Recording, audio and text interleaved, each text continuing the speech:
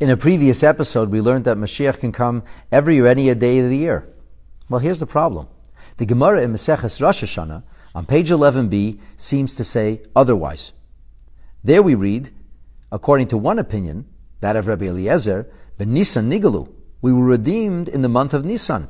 However, we will only be redeemed in the future in the month of Tishrei. And a juxtaposition is created between the shofar sounding on Rosh Hashanah and the idea of the shofar being sounded when Mashiach comes. Rabbi Yoshua disagrees. "B'Nisan nigalu," he says, we were redeemed in the month of Nisan. "U'b'Nisan asidun ligal," we'll be redeemed in that same month and that same time. We learn this from the fact that there's this idea of a guarded night, or a time, a date that was set aside from the very beginning.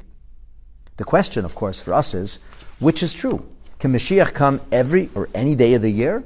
Or will he only come in the spring or the fall? This question is actually dealt with in the Code of Jewish Law, the Shulchan Aruch, which applies to everyday life. Over there, one of the commentaries, known as the Pischei Tshuva, raises this exact question.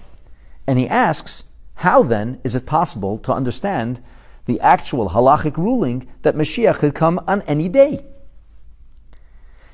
He quotes a responsa known as Tshuva Me'ava, who suggests that based on the ruling of the Rambam in the 11th chapter of the Laws of Kings, it seems that B'yom sheben David ba, on the day that the proverbial son of King David comes, that's the euphemism, code name for Mashiach, does not necessarily mean the exact same date as the Geula, the full and total redemption.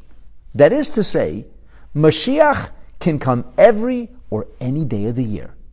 The Geula Shlema, the perfected, transformed world that we anticipate, pray, and hope for, is something that will only come to fruition and completion in Tishrei or in Nisan, in the fall or in the spring. May Mashiach already come, and may the Geula and its fullness arrive speedily and in our days. Amen.